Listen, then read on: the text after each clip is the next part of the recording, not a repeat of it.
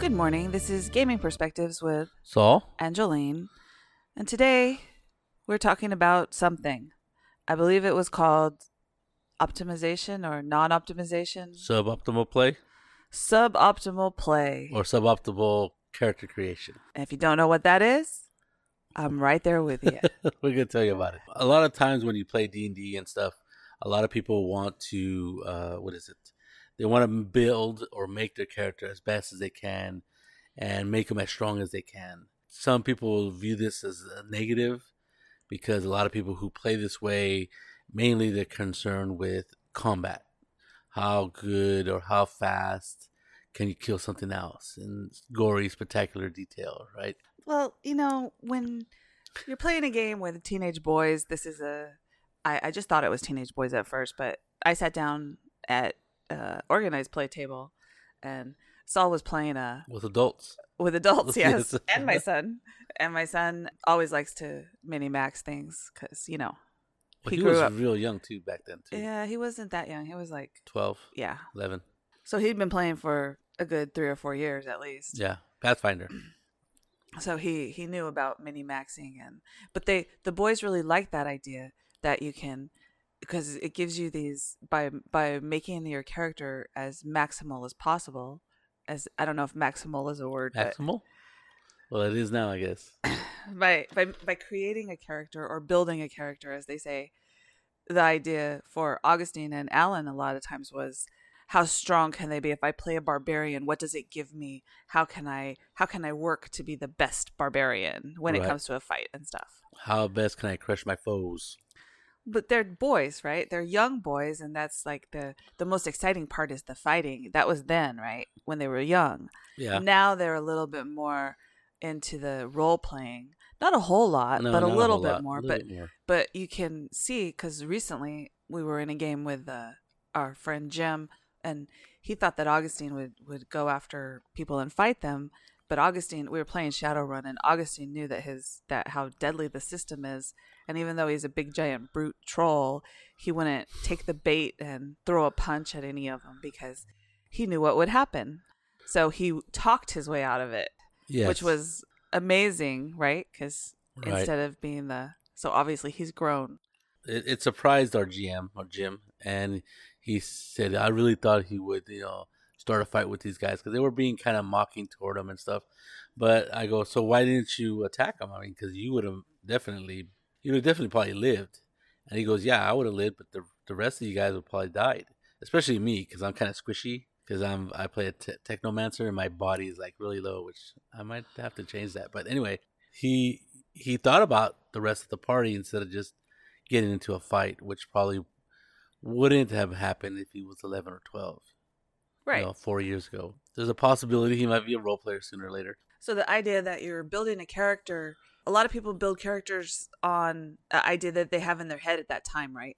Which has nothing to do with like, say you want to be a fighter. They have this idea, maybe they want to be a ninja fighter or something like that. And they come up with that. They had just watched a ninja movie or something, so that's what they want to do. Right. So they might have an idea about a character, but not necessarily mini-max it because their idea doesn't go that way, right? They want their character to be a certain way, or they're playing they want to play someone like Dresden or... Right. They have a, what do you call it? They have a role or a character in their mind that they're trying to mimic. Right. And I think a lot of people, when they first start playing, they do that. They pattern their characters after, I remember, I don't know what we were playing, but a lot of... when Indiana Jones came out, not only were a few games emulating that kind of that type of feel, that genre, that pulpy game, but there were a lot of characters wanted to be that Indiana Jones with the fedora hat kind of thing, So a lot of things are influence what kind of character we want to play. A lot of it has to do with movies, maybe even a book that we read. And I think I remember years ago, this is like pretty close to my first game playing original D&D. My friend Esteban had read this book, and I forget what the name of the character was, but he called him like Summerleaf or something like that. So I always thought it was funny. And I didn't know that the name had come out of a book that he read. It was like, this wasn't the name. It was like Lex Summerbird or something, right? And it was just funny that it was Summerbird. That was a weird name, but anyway. So obviously, books, movies, TV shows influence us, and we want to play those kind of roles, or they inspire us to play that type of role. And I think it's funny. So along with that, sometimes some characters are not all that. They have flaws, right? I can't think of a flaw that Indiana Jones has. What kind of flaw does he have? I can't think of it right now. Maybe he gets into too much trouble, but he's extremely lucky, right? Or unlucky sometimes. I guess you could say unlucky. But suboptimal play, that's kind of a weird term. But I guess what it means is that you play a character that has flaws, right? And I think sometimes this can happen by accident. Like even mini maximizers can do this not by accident, on purpose. But then the accidental part is when the GM finds out about their flaw, depending on what it is, they can exploit that and which causes grief to the mini maximizer because that's not what he wants. Because if you put all of your points into strength and dexterity and stuff, and you take them out of wisdom and charisma, then nobody's going to want to talk to you, and you maybe get held a lot. You're susceptible to certain spells. Yeah. Yes. So I think that is interesting and probably a product of.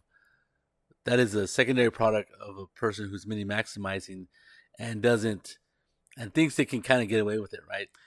I think that a lot of that could be curtailed in a way if the GM, and a lot of GMs do want to see your character. Some GMs like Saul just make a character and I'll look at it, but then they don't actually look at it until you're 6 months into the game, and he goes, now why can you do that again? Let me see your character sheet. It's exactly what happened with a couple of my characters, right? I'm like, because I'm running Pathfinder, or we're playing Pathfinder, and I understand the progression of what you get for every level, and I actually started with the point buy system because I basically didn't trust them to roll their dice because all of a sudden these guys have 18s and 18s, 5 18s, well 4 18s and 1 7, right? So I did away with that by doing the point buy system, and with the point buy system, I go. I've noticed one character had almost 20 and something, right? How the hell do you have that high level in that stat? And I don't understand. And he goes, well, and then I go, how did you have such a high? I think it was probably strength. And then I'm like, and I look at his character, he had a 7 wisdom or something like that, right? And I'm like, 7, because that's like a -2 or something to all your rolls. And I'm like, I've mentioned this before. And I was just surprised, I'm like, one thing is that I basically trusted my players to make good characters, right? They were also young, and their dad didn't. They were very impressionable. Well, and then that's kind of bugged me even a little bit more because this was done with the supervision of their father, right? And their father he's an adult. And I'm like, I go, you knew about this? He goes, yeah. And then I forget what he said exactly. I don't know if he read it somewhere that it was a good idea or whatever. And he did. He read it somewhere. He read it somewhere about dump stats. Yes, dump stats. That's what the term was. And I'm like, you know what? I go. I don't think that's good. I don't think that's right. I just thought it was just not, too specific. And then the other brother had done the same thing with his charisma, I think, in the same character, and he was a druid, I think. Yes. And so, he figured, a druid doesn't have to talk to people. But for some reason, every time they went to town or were in a social situation, he wanted to be the leader of the group.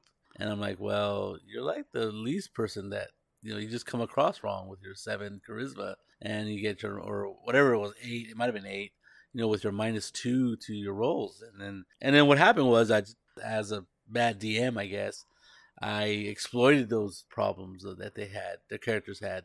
When you have such a low wisdom, you throw a whole person spell on them, and you cannot make that wisdom save because the wisdom save is, let's say it's 15, you get no pluses. In fact, you get negatives, right? So now you have to roll 17 or higher on a 20-sided die, and frustration fits in because whole person is a really frustrating spell. So instead of trying to make your players cry because they did this, right, I think it's important that as a GM, you sit down with them before, or you look at their character sheet before the game starts and you go, okay, I see what you're trying to do here, but I think your character needs to be a little more rounded. You can't, and a lot of people are going to take offense to that, right? Because they worked to get this character a certain way. They might. So they were going to want you to go, well, I want to have 18 in this stat. Well, okay, but then put a couple of your stats down a couple points and have 10. 10 should be the minimum in anything, right? That's a flat one, right? Well, that's what you're most. I mean, unless you're willing to role play that low number, or know that the consequences of that having such a low number, and but it's something that, like I said, you as a player and as a GM, when you have that conversation, say, well, this is going to be the effect in the game, and just know that. And so if they're willing to accept that, then go ahead. But when they're frustrated because they're being held by a hold person spell and can't do anything, and you're the tank, and you're the one of the characters that does the most damage, then in a fight, being held, you're gonna be useless, right? Worked like a charm. The group had a much difficult time getting in combat when that character was held, because he was a really powerful fighter, but he was taken out of the equation really easily, and I think slowly but surely that kind of stuff has gone away. But they still surprise me with these weird dumb stats and stuff. Well, but that's fun for some people, right? Right. I was reading about optimized characters, and one I don't think you should say suboptimal because it sounds funny. Yes. Because how about flawed characters? Flawed is better. If you think about it, in books and movies and stuff, usually heroes have a flaw, right? That's part of what they have to overcome, right? Right. And I think you're right. I think that's part of role playing, right? Is what unless you're John Wick, I think. But even John Wick gets his ass kicked in, right? Yeah. So even he gets caught or whatever, and then you got to figure out. So he has that setback for whatever reason. Not for whatever reason, because it makes a better story than if he just went through the whole movie, which he does most of the time, just shooting everybody in the head and killing everybody. But when he gets hurt, when he gets caught, when he gets damaged, every John Wick movie, he gets hurt.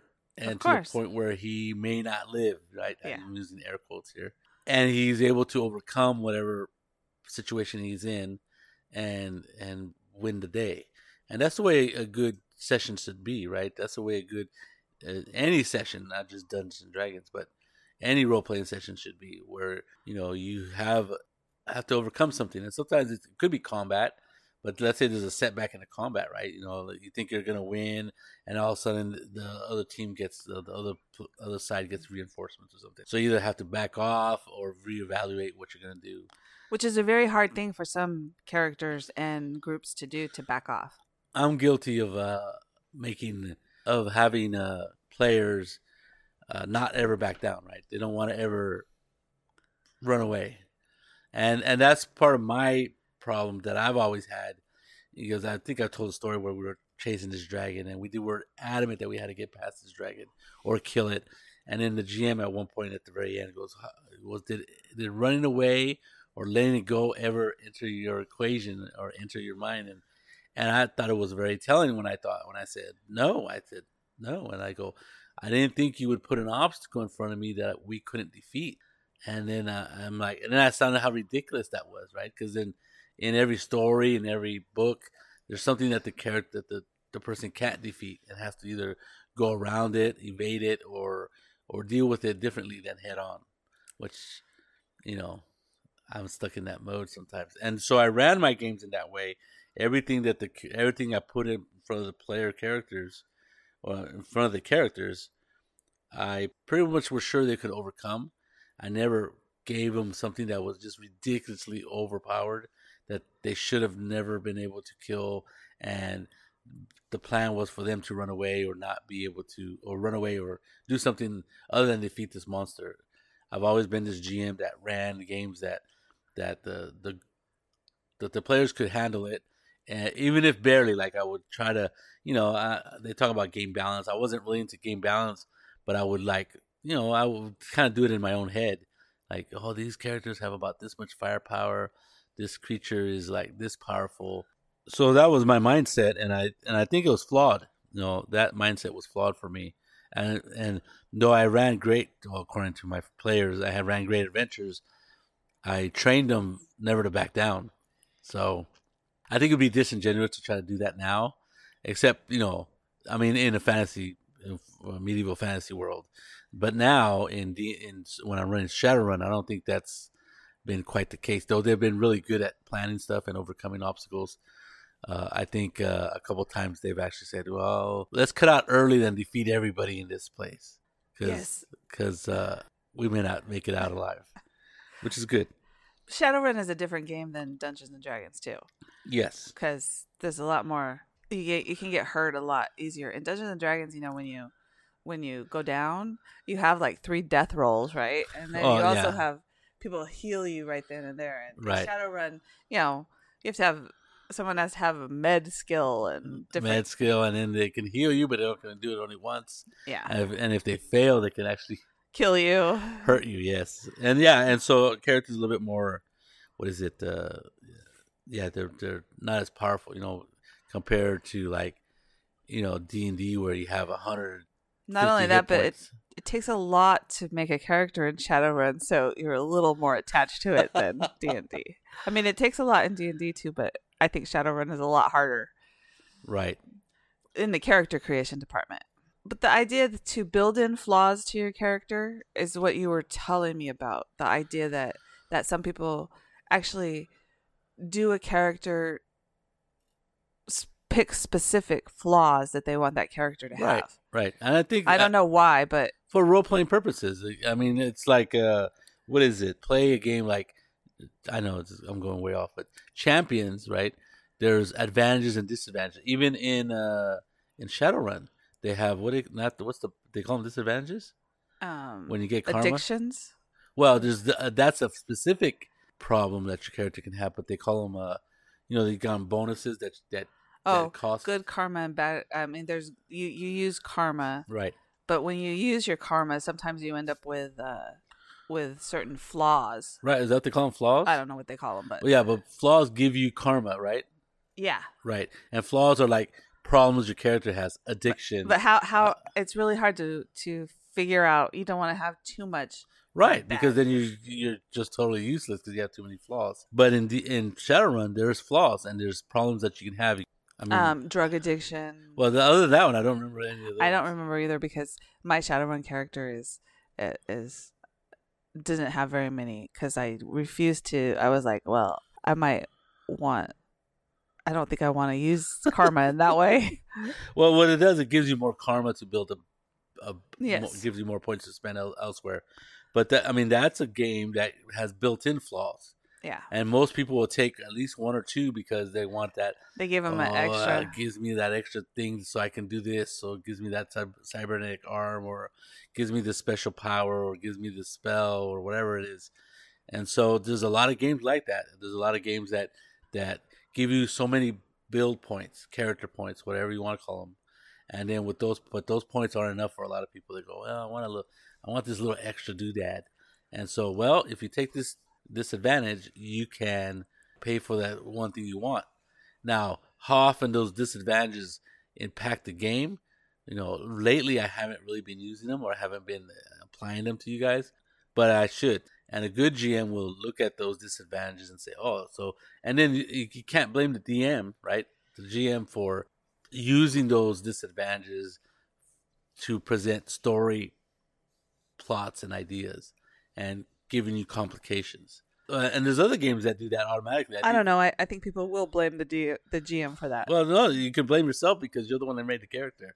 That said, I have a dependent. That was a big one, like in Champions and Hero. You would have a dependent. What is that? Mary Sue. Mary Jane. Mary Jane's always getting in trouble, so you got to go save her butt. Because you're in love with her, or you're whatever. That's what the GM would do. They would have Mary Jane show up in the middle of a fight, so you have to go and take her and put her somewhere where she's safe, which takes you out of the combat, with the big bad guy and stuff like that. And I think that story wise that works. In comic books that works perfectly. In other games, it's a little bit more difficult to keep track of. It gives you role playing opportunity, and gives you story opportunity.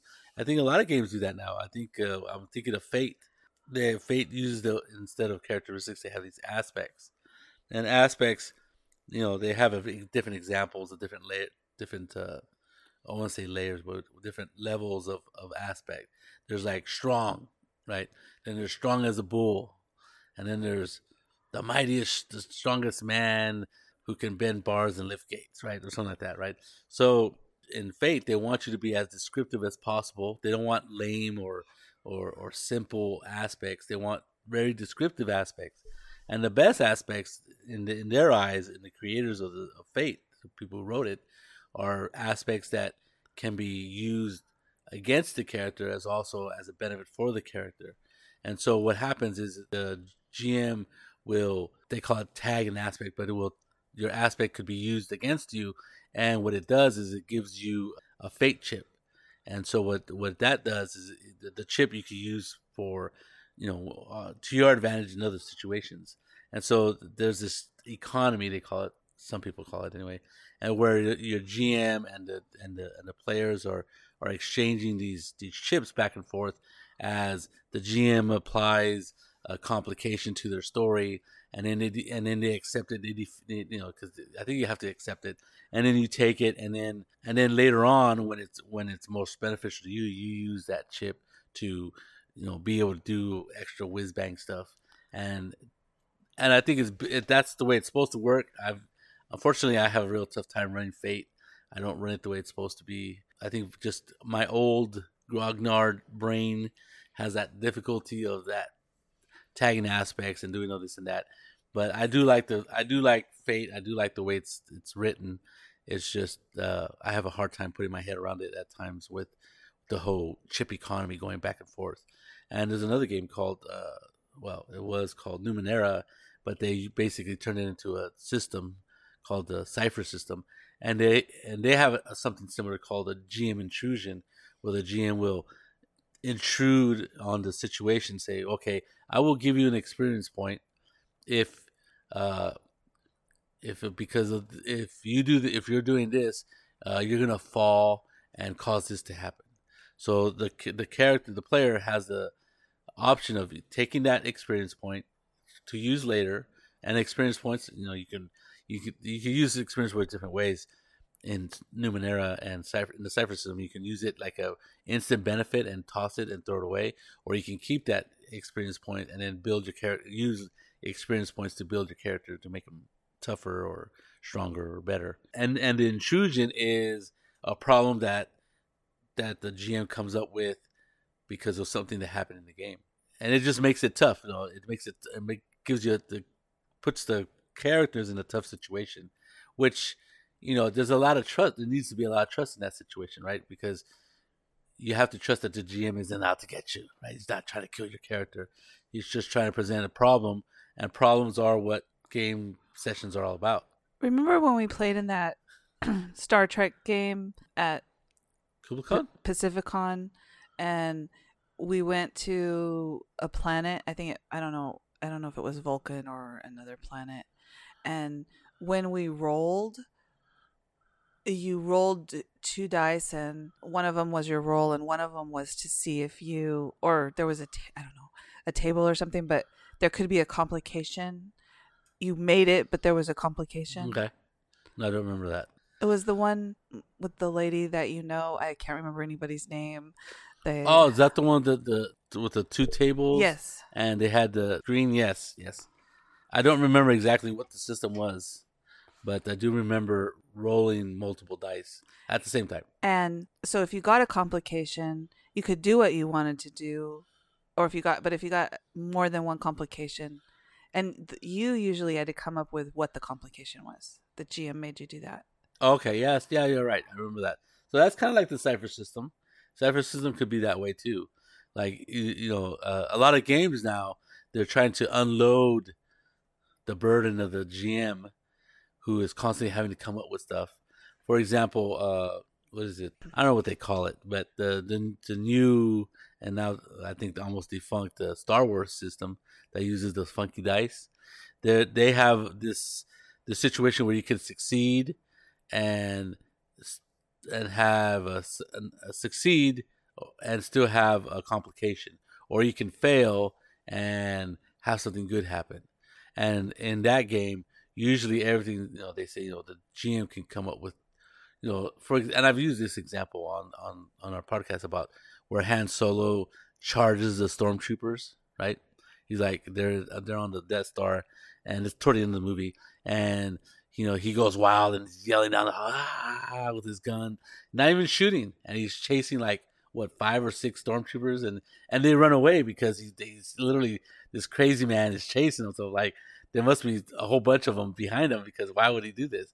So then he's running, so he's successful, right? He's successful in doing like a bluff or whatever you want to call it, and chases away the stormtroopers who were gonna mess up whatever they were doing. I think that Luke and they were all together or something. So he succeeds in scaring away the stormtroopers, but in this case, he rolled a complication, right? He rolled a bad squiggly line on the funky dice, and so at the end of his success, what happens?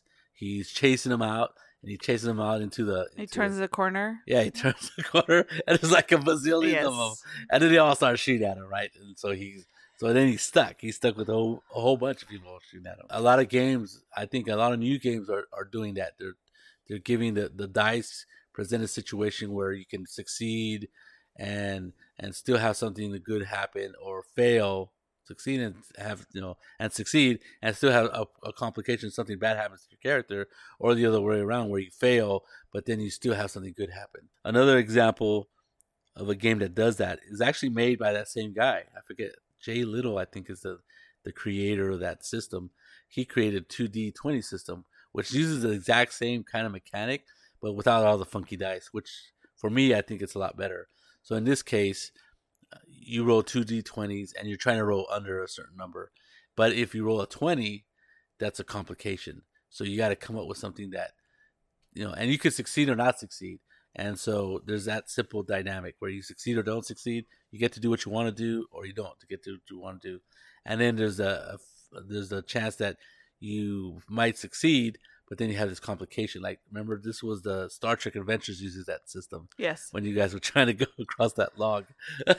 Yes. So most of you succeeded, right? Yes. Crossing. But one of you, or maybe two of you, fell off. You got a I complication. Twisted my ankle. You twisted your ankle as you were coming across. And that was hilarious, right? That was like, and then the complication stays with you. You had a busted ankle, not a busted, a twisted ankle. And so the complication was you moved slower than everybody else, right? Yes. It was not like detrimental. Like your horse didn't die because he failed to roll, right? It's just that little complication to add something to the game that makes it more real, right? Because that does happen in movies. Like, I forget what movie it is, but like, oh, I twisted my ankle. And then now you have to deal with the complication of this person, this character is moving slower than anybody else. And do you leave them behind because you're in a rush to get to this location, or do you stay with this person, or what do you do? Well, you help them. Okay, well, if you help them, like 2 people, hang on to the side and walk with them.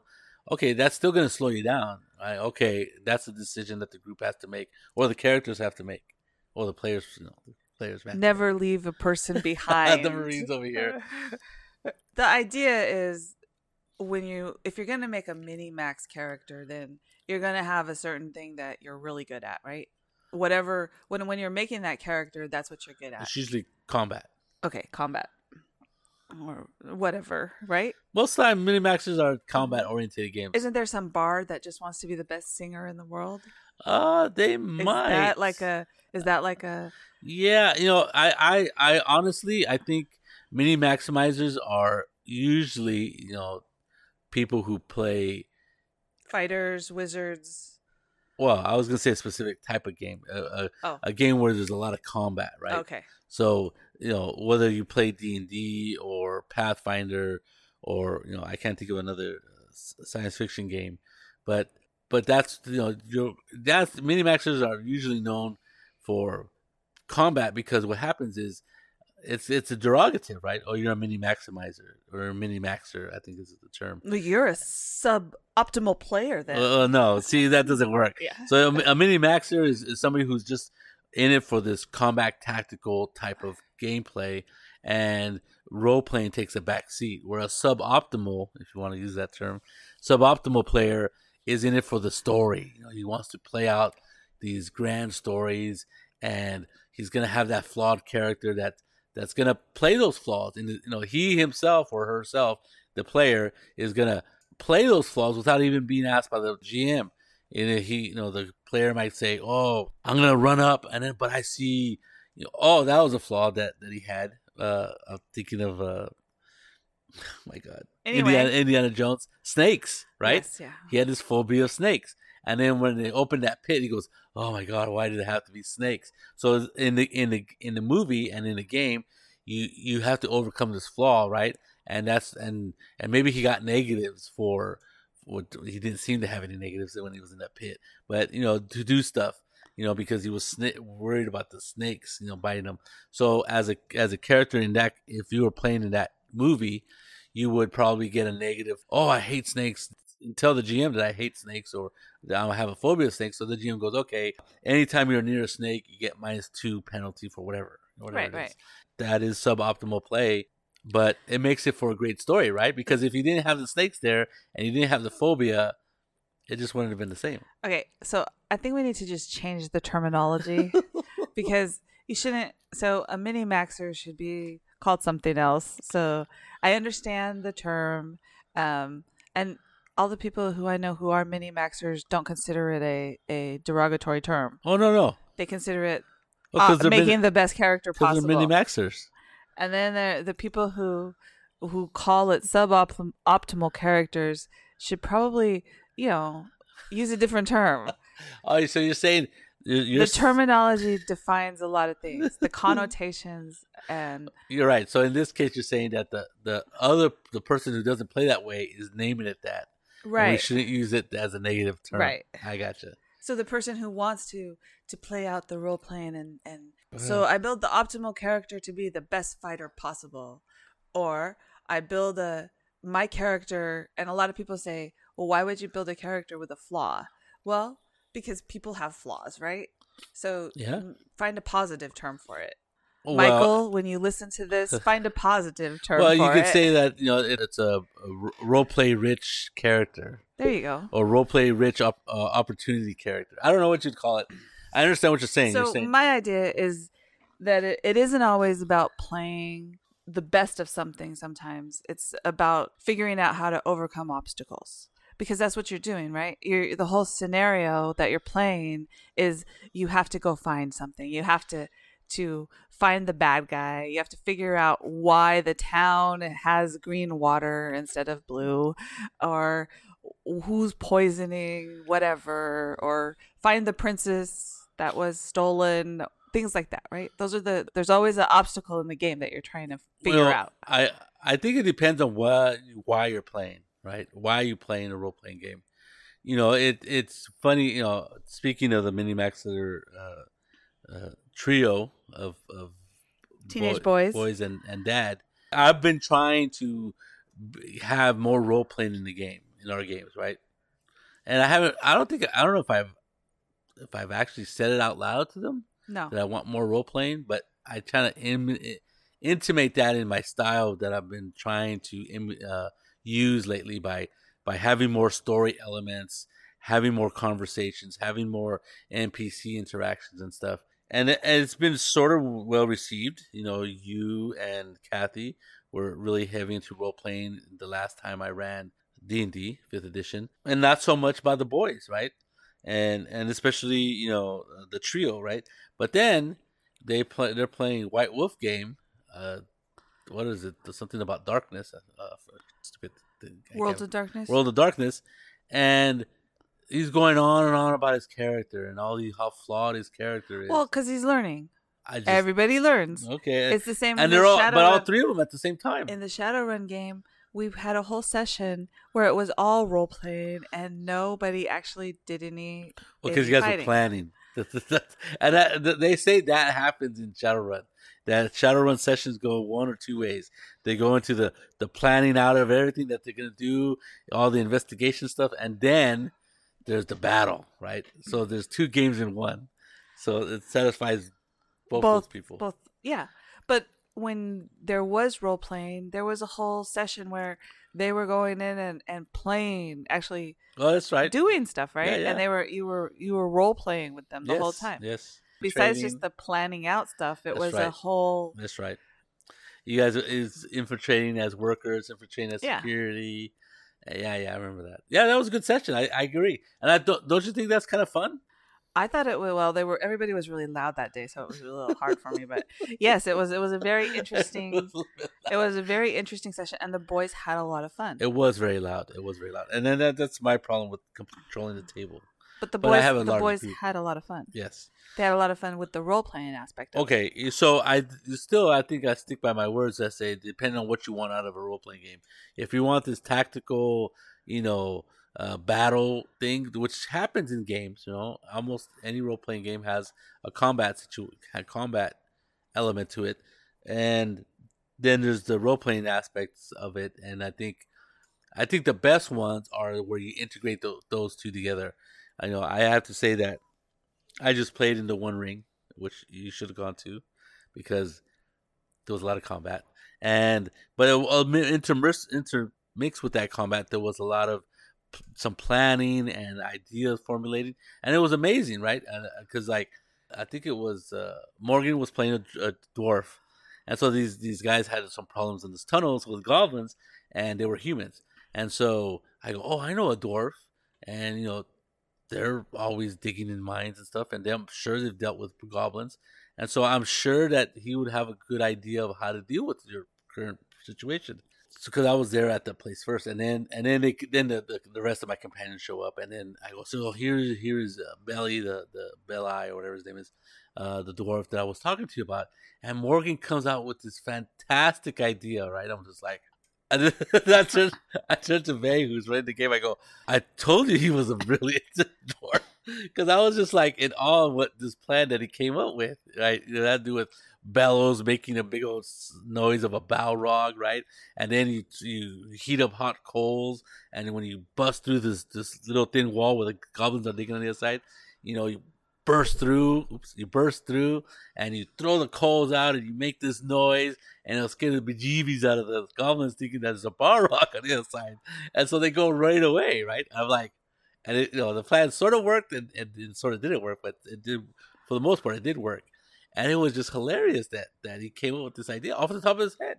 I was like, man, that's really cool, and I thought that was really brilliant. I mean, he heard me having this conversation before, so I'm sure Morgan's ideas, little wheels were turning in his head. But it was such a good idea, and something that, that's what role playing is. When you have these, and it was fun. It was really fun. The session was really well run, but it was just fun. I was like, and that's the kind of stuff that I like about role playing games. When when I run games, I think I've told you this in the past. And I hate repeating myself so much, but I went away from having this linear, big, plotted out adventure where players are going to go from A to B to B to C to C to D, and on down the line to where I envision where they're going to go and how they're going to go and how they're going to get there. And every single time, they would never go they would never stay on that railroad track. And it was foolish for me to ever think that other people would think what I thought was naturally. So I've forgone that whole planning stage of A to B section. I present them with a problem. That's all I do. I'm a bastard and give them problems and more problems and more problems. And their job is to solve them. And let me tell you, these people are brilliant. Those role playing people are very creative people. And what's amazing to me and what really gets me going as a GM, that really makes me happy, is when I have no idea how they're going to solve the situation. And so when the game goes and it goes toward the end, I'm being entertained just as much as the players, because this is new to me. It really is storytelling, and we are creating a story together, and I think that really works. And I think that's where good role playing games are. I mean, I remember games of stuff that happened years ago. I mean, 30 years ago, over 30 years ago now. Probably, no, actually more than that. Over 30 years ago, and I don't remember the combats necessarily, but I remember the things that people said, and I remember certain lines that people said because of the spontaneous of it. Well, that's the most hilarious part of, and I shouldn't say hilarious. The most interesting part of a lot of even the D&D games with the boys is that the planning of, Saul says everybody needs to roll initiative, and everybody starts talking about, well, what are we gonna do? we know this is coming, and we blah blah blah, and there'll be like a half hour of just people before they actually roll their initiative, unless it's like press for time. Yeah. And the ideas that people come up with is amazing, right? Just yes. It's crazy. Some people go totally crazy off the scale of, we could throw somebody this way, or we could build this, or we could do that. And I think that allows people to use their imagination and come up with these ideas of how to solve a problem, right? And maybe you don't use any of them. Maybe you just end up fighting the people that are coming at you. But you have that moment in time where time is suspended because you haven't done anything yet, and everybody's just talking about what they want to do. Right. And it gives and or even if the action is flowing, the stuff that happens in the middle of combat. People come up with. I think one of them was in the last D&D game you ran. Somebody was on the roof or something. Was somebody stuck to the roof? Yeah. And I'm like, I thought it was pretty funny. I mean, funny, but also memorable, right? Because it was like, that's something that doesn't usually happen, and they did that because of the situation we were in. Right. And have you thought of something like that? Do you think? No. Yeah, exactly. And it was entertaining to you and then you have to deal with it, and your monsters have to deal with that situation, which keeps you on your toes instead of just like, you're sitting back. Okay, he attacks, you attack. No, now you're thinking. I'm never sitting back when I'm running a combat because I have to try. It's difficult for me. Yes. So there you go. If you want to play a character that is not optimally created, right. I think should. Most games are geared to having that happen. Yeah. Except for D&D. And if you need to create the most optimal character, that's okay too. Just remember that if you put lower stats in some things, then that could be a flaw also. Well, that is definitely a flaw, but it may not be a flaw you want to deal with. Right. So think about that when you're creating your character. So this is Gaming Perspectives with Saul, Angeline. Have a good day.